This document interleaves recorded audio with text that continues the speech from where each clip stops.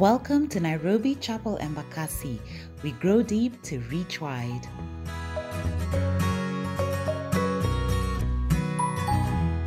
So today's sermon is titled, Abide in Me. Abide in Me. And our scripture for today is from the book of John. John chapter 15, verse 1 to 8. John 15, 1 to 8. John 15, 1 to 8. David, in your phone, iko page? Wake up. So let me read, and I'll be reading from the New King James Version, which says that I am the true vine, and my Father is the vine dresser.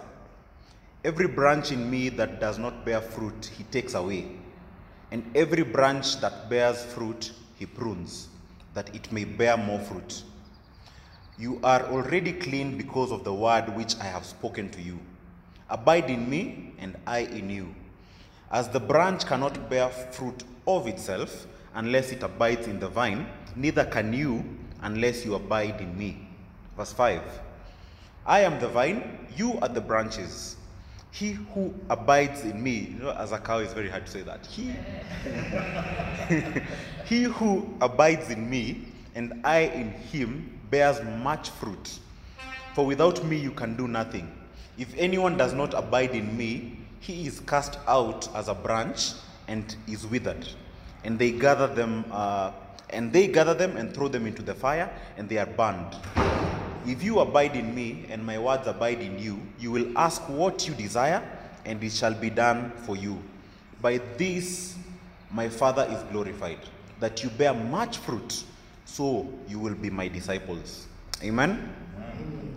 So in this portion of scripture, we are in what we call the upper room discourse. John, from chapter 13 to 17, this is when Jesus and the disciples went to the upper room and they had the Last Supper. And so if you read from 13 to 17, it's leading us to the point whereby Jesus went to Gethsemane, the Garden of Gethsemane, to pray. So these 3-4 chapters are known as the upper room discourse. And you know, Jesus knew that he would be crucified the following day. So he was spending time with his disciples, just giving them nuggets for life, because they've been together. But a time is coming very soon that he'll be departed from them. And this is like, you know the way, for those who follow sports, a coach will be with the team in the locker room just before they go out for the game, just telling them those final things that they need to keep to be able to take charge of when they go into the pitch. Because once the game starts, the coach is not there with them. So Jesus was really doing that for them, like giving them nuggets. And it reminded me of a true story of about a football coach, a very famous one, we all know him, Jose Mourinho. And he was being interviewed and he talked about this, talking to someone before the game or during the halftime. So it was very interesting. He said that, and I'll quote, "I remember one time when we went to play Kazan in the Champions League. In that match, I had all my strikers injured. No Diego Milito, no Samuel Eto'o. I was really in trouble. And Mario Balotelli was the only one." Now, Mario got a yellow card in minute 42 or 43. As we know, a football match has two halves, 45 minutes, 45 minutes. So Mario got a yellow card in minute 42, 43, just before halftime. So when I got to the dressing room at halftime, I spent 14 minutes out of the 15 allocated speaking only to Mario. So he was talking to this one guy instead of the team. And I said to him, "Mario, I cannot change you. I have no strikers on the bench. So don't touch anybody and play only with the ball. If we lose the ball, no reaction. If someone provokes you, no reaction.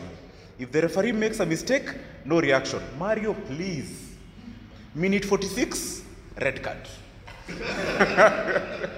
So once the match starts, the coach is there. So really, Jesus was talking to the disciples and telling them that a time is coming very soon that I will not be with you. So listen to what I'm telling you at this very moment. So in this chapter 15, it seems to be they had already started their way towards Gethsemane, because The last words of chapter 14 are, arise, let us go from here. So it's like they had left the upper room, and now they are on their way to the Garden of Gethsemane. Now, going to Gethsemane, you had to pass through, to pass where the temple was. You could see the temple as you're passing through it. And normally when it's Passover, it's normally a full moon when it's Passover. And the temple, during this week of Passover, the doors and the gates were normally open for people to come in and out that week for the Passover. The temple had, like, as a decoration, a golden vine. A golden vine. So you can imagine probably the full moon was right towards that decoration and it was shining. And so probably as he was telling them this story of the vine, they were just passing outside the temple and they were able to see this golden vine. Now, the vine, during those days, many people used to plant vineyards, had vineyards. So probably if it was in our day and age in Kenya, probably the temple would have, a maize plant, so to speak. So the vine was actually a symbol for the nation of Israel. The vine was a symbol for the nation of Israel. There are many scriptures that have mentioned this, and there are quite a number, so I'll just mention one of them. Psalms chapter 80 verse 9 says that you have brought a vine out of Egypt. You have cast out the nations and planted it. And we all remember when we read through, as we were reading through the Bible, how God took the Israelites from the land of Egypt to the promised land. This is what he was talking about. He brought a vine out of Egypt. However, as you continue to read scripture, you'll see in several instances whereby Israel was not really a good fruit-bearing nation. Many times they turned against God. If you read, you can see how many a times they were being sent for prophets, they were not listening to them. They were going to worship other idols, but God still called them his people. So also here, a number of scriptures have been able to show how the Israelites did not bear good fruit. But I'll just mention one. Isaiah chapter 5, verse 1 and 2 says, now let me sing to my well-beloved a song of my beloved regarding his vineyard. My well-beloved has a vineyard on a very fruitful hill. He dug it up and cleared out its stones and planted it with the choicest vine. He built a tower in its midst and also made a winepress in it. So he expected it to bring forth good grapes, but it brought forth wild grapes. So as you can see, Israel was not loyal to God, was not committed to God. God had called them my people, but they were not bearing the fruits that God wanted them to bear. Now, Israel was quite a religious nation, Judaism, as we know it. And so they had all these rituals and things they used to follow, which are good. But I think they lost the essence of why they were doing those things, and those things became so preeminent. So if you've read the Gospels, you'll see how religious these guys were, especially the leaders, the Pharisees and Sadducees. These guys were with Jesus, literally with Jesus, but they did not know that they were with God himself right there. And in fact, they were looking for ways to just discredit Jesus. So Jesus performs a miracle, and the issue becomes that he has performed a miracle on the Sabbath.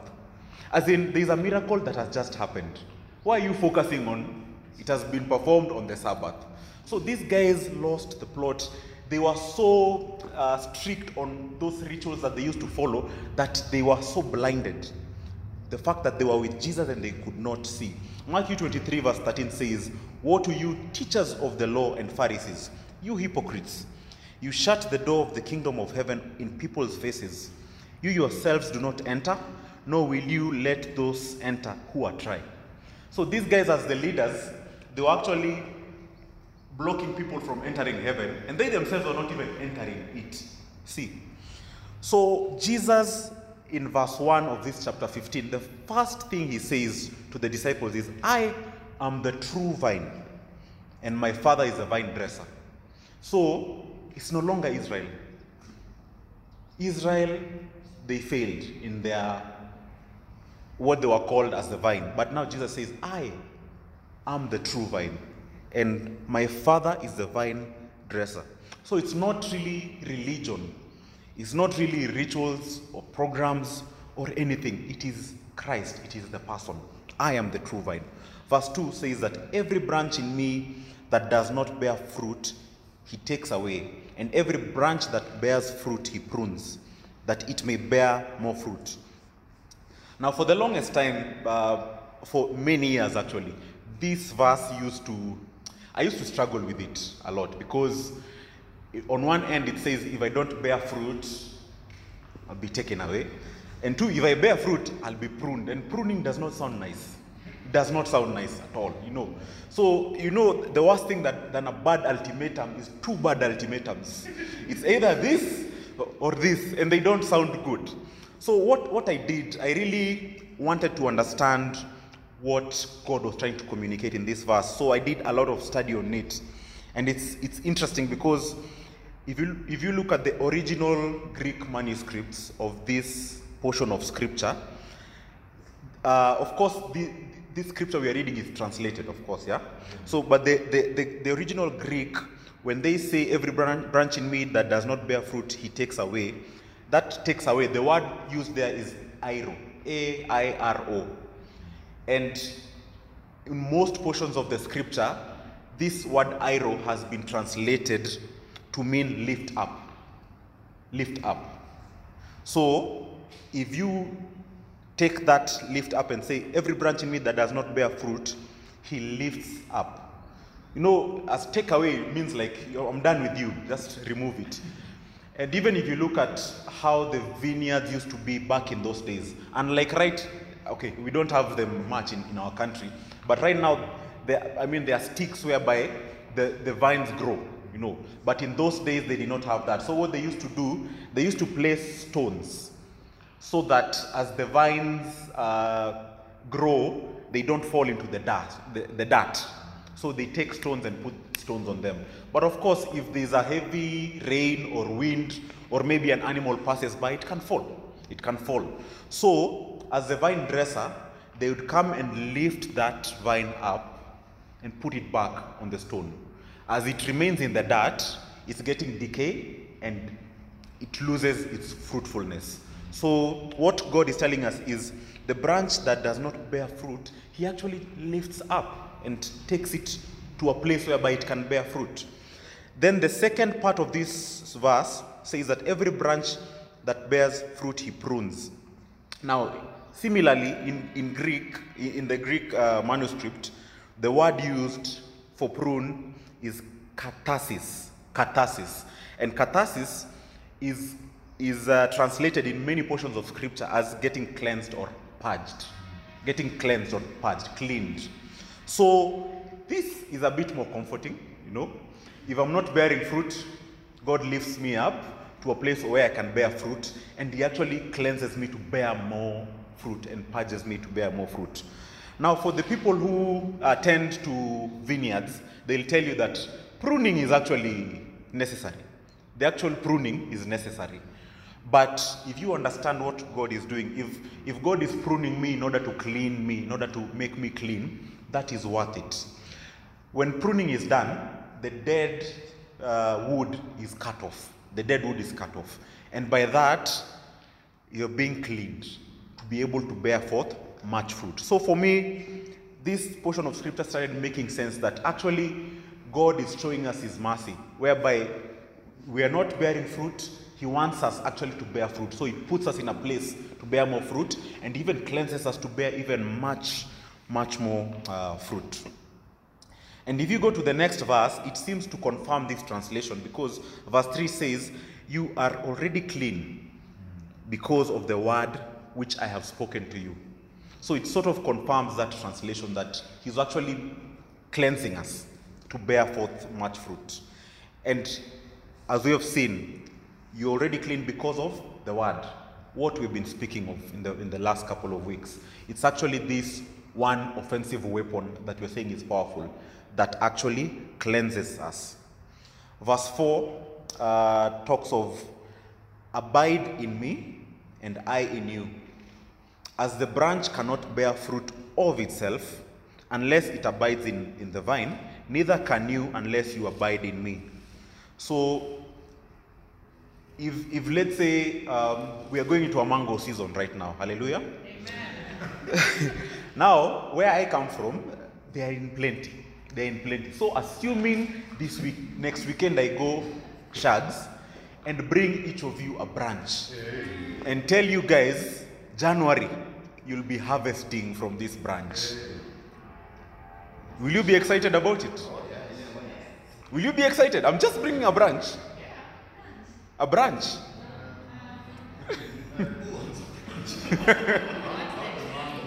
Yeah, no, I'm telling you, I'm bringing you a branch. I'm telling you that the season, in January, that's when these mangoes will be ripe.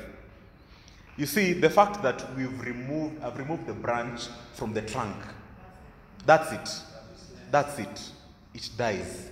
And that is what we're being told here, that unless you abide in me, you cannot bear fruit.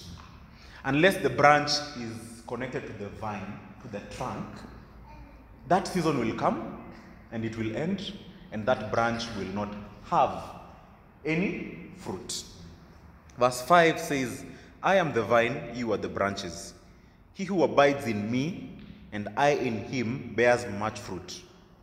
For without me, you can do nothing. So as we've seen, the only way to be fruitful is to be connected to the vine, to be connected to the vine. And I don't know, have you ever seen when a branch is becoming fruitful, have you ever seen it struggle? It doesn't struggle. Have you ever looked at a branch and seen veins saying, I'm manifesting fruits, manifesting fruits? No. It just happens. Why? Because it is connected to the vine. It is connected to the vine, so it does not struggle in terms of bearing fruit. And this reminds me of a story of Jesus when he went to Martha and Mary's house. And this is recorded in the book of Luke chapter 10, verse 38 to 42. So it says that now it happened as they went that he entered a certain village, and a certain woman named Martha welcomed him, this is Jesus, into her house. And she had a sister called Mary, who also sat at Jesus' feet and heard his word. But Martha was distracted with much serving. And she approached him and said, Lord, do you not care that my sister has left me to serve alone? Therefore tell her to help me. And Jesus answered and said to her, Martha, Martha, you are worried and troubled about many things, but one thing is needed. And Mary has chosen that good part, which will not be taken away from her. Martha was serving Jesus. Serving Jesus. But we are told she was distracted with much serving. Imagine you give of yourself and you're told you're just distracted with much serving. Mary, on the other hand, is down at Jesus' feet, seemingly doing nothing. But Jesus says that she actually has chosen what is better. What is better. And I am sure once Mary is through with Jesus, she would be able to serve him. And I think at times we take it the other way around. Is that, and you know, at times we serve and we end up getting burnt out. And we wonder, why is it that I'm serving God and I'm getting this burnout? But maybe we are getting it the wrong way. That we are serving as we try to become fruitful, whereby Jesus is calling us to abide in him, and we bear fruit, and out of these fruits, we serve. That is what Jesus is calling us to do. And we all, most of us, if not all of us, we all have phones, and we know in the evening when we get home, probably before we sleep, we check whether we have enough charge. And we'll plug in that phone for it to get charged. We know the use of a phone. We use it for various things. For instance, today, the roads were closed. I used Google Maps to try and find my way here. If my phone did not have charge, would that have helped me in any way? It would not have helped me. Regardless of how much expensive the phone is, if it does not have charge, it does not help you. So the phone needs to be plugged in order to get this charge. And it's interesting because one of the lessons Jesus was giving the disciples is, now that I'll be gone, I will send a helper, the Holy Spirit. So physically they will not be with Jesus, but Jesus will still be with them through the power of the Holy Spirit. And it's interesting because even if you look at a charger, right now we're talking of wireless charging. You might not be physically connected to the power source, but we are having forms of wireless charging. And I think for guys, what iPhone you have? For iPhone guys, I think this message makes more sense because we're talking of Apple. Yeah? Type C, yeah. and we all know, we even walk with power banks just in case the juice runs dry, you know. I mean, also, even if we look at internet in itself, right now we just need a Wi-Fi password to log in. When it began, we all needed the Ethernet cable, a physical connection, you know. And so, sorry, I'm diverting, but there was a meme I saw this week which was very interesting. You'll forgive me for diverting, yeah. So it was about, you know, the way there's this thing that has come up whereby someone says something, then there's a translation. Yeah. I don't know whether you've seen it. So there was someone says, I love you, but as a friend. and the translation is, Wi-Fi connected, no internet. So I found that very interesting. I found that very funny. So sorry for deviating, but anyway, we come back. In verse 6, the scripture says, if anyone does not abide in me, he is cast out as a branch and is withered. You remember those branches I brought you guys? By the time January comes, they'll be dead. They'll be dead. Yeah? So if anyone does not abide in me, he is cast out as a branch and is withered. And they gather them and throw them into the fire, and they are burned. I think it's important to see that it does not say that if anyone does not bear fruit. It actually says that if anyone does not abide in me, he is cast out as a branch and is withered. As we've seen before, that if we're not bearing fruit, God is willing to help us to bear fruit. But if we are not abiding in him, we can see what the scripture does say. And you know, it's very interesting that the grape wood, so to speak, the only usefulness it has is in bearing grapes, bearing fruit. You cannot make furniture from grape wood. It is useless. That is the only purpose that it has. And that's why you're seeing they're just being thrown into the fire. So if we are not bearing fruit, what is our use? What is our use if we are not bearing fruit? Verse 7 continues to say that if you abide in me and my words abide in you, you will ask what you desire and it shall be done for you. I know you're thinking of those things you want now, saying, these things I will ask them and I will receive them. Yeah? But the more you abide in Christ, the more your desires and his desires are aligned. If you've been a Christian for a while, you will even notice that your prayers have evolved. How you used to pray and how you pray now is very different. I remember in primary school, there's a time I asked God to help me to beat my classmate. It's funny now, but at that time it was a serious prayer. I wanted God to help me to beat up my classmate. But the more you grow, the more your desires are aligned. It's a journey. We are not yet there. There are so many things that we struggle with that are not aligned with God, but we are on a journey, and God is bringing us to the place whereby what God desires, we too are growing to desire those things. The Bible tells us that his ways are higher than us, our ways, his thoughts far greater than our thoughts.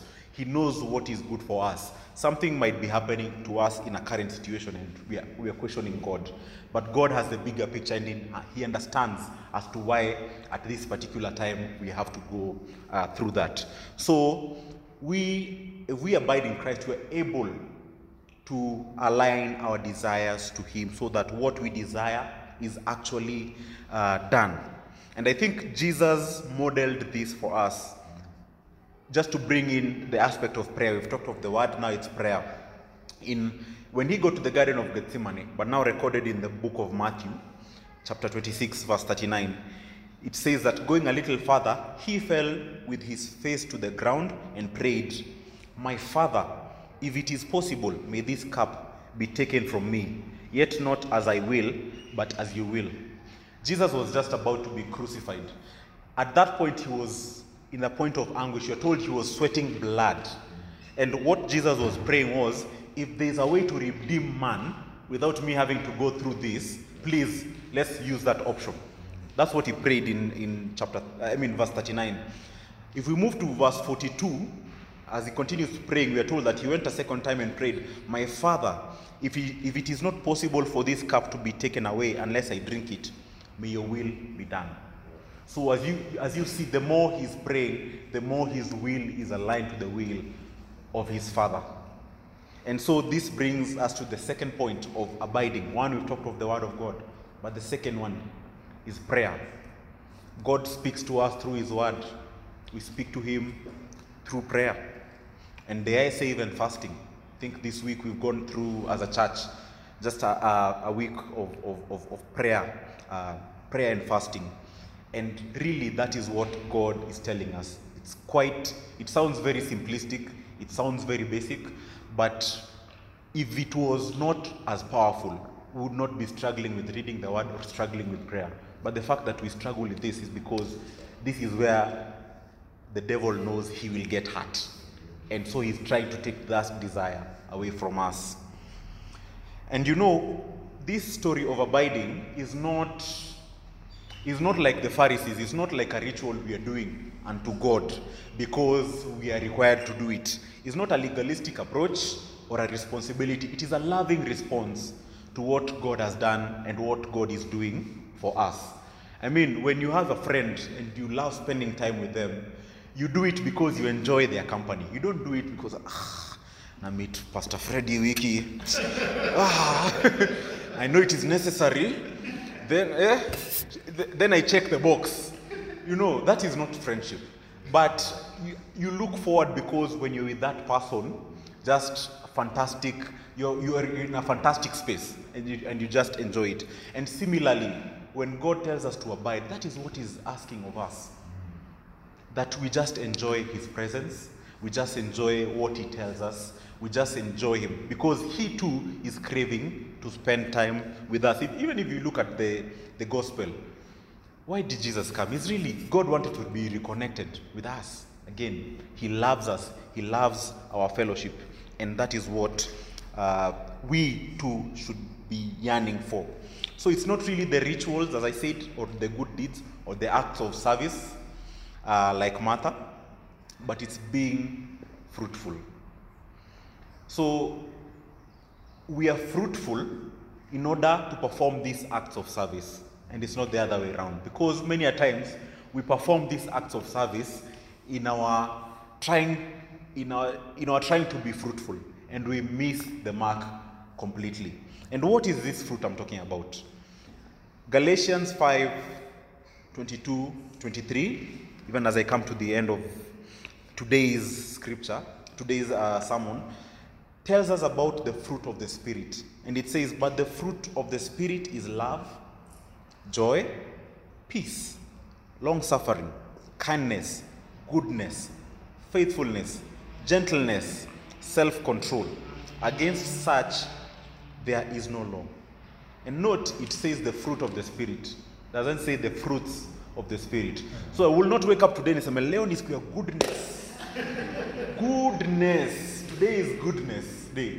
It's a whole package, And even if you try and look at each of these attributes of the fruit of the Spirit, one by one, you will realize it is not our default setting. Kindness. Utaingia tu hapa bypass. Saa hii tu utakasirishwa.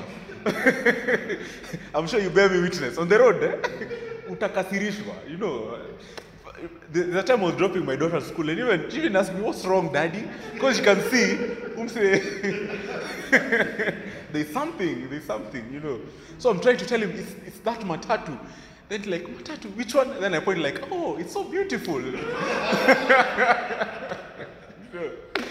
So, these are not our default settings. Long suffering, like today I yearn for long suffering. You don't. You don't. But in order for us to be able to practice, because you've seen the fruit is really about acts of service, but you need to bear this fruit to be able to carry out these acts of service. So the only way is by abiding. The other one is self-control. Many a times we struggle with things, personal stuff, and we are trying to make ourselves right before we come to God. And God is telling us, no, you've gotten it the other way around. I'll make you fruitful and will develop that self-control in you. And that is what God would desire to do in our lives, if only we can just grasp this concept. And you know, fruit exists not for itself. The fruit exists for the owner and for others. There is no way right now we have mangoes somewhere saying, hey, mango season in a come. The fruits will not say that, you know. The fruits are for the owner. The owner of the vineyard will say, yes, my vines, my trees are now fruitful, you know. And they'll be used even to serve others, for the nourishment of others. So that is something that we need to bear in mind.